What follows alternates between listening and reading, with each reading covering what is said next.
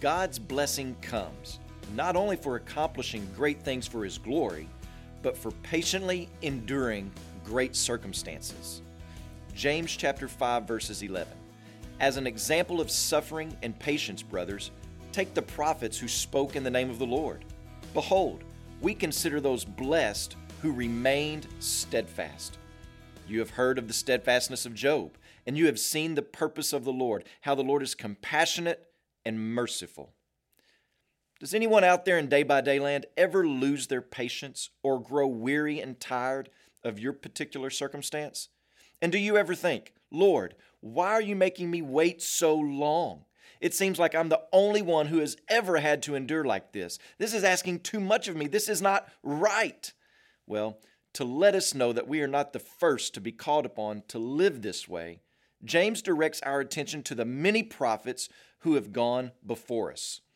Moses had to put up with the stiff-necked, rebellious Israelites who left Egypt. David was hunted by Saul like one hunts a deer deep in the woods. Elijah faced hostility from the evil King Ahab and his wicked wife Jezebel. Jeremiah endured opposition throughout his ministry, bringing him so much sorrow that he became known as the weeping prophet. Daniel was torn from his home as a young boy and then later thrown into a den of lions because of his faithfulness to God. And Hosea endured a heartbreaking marriage.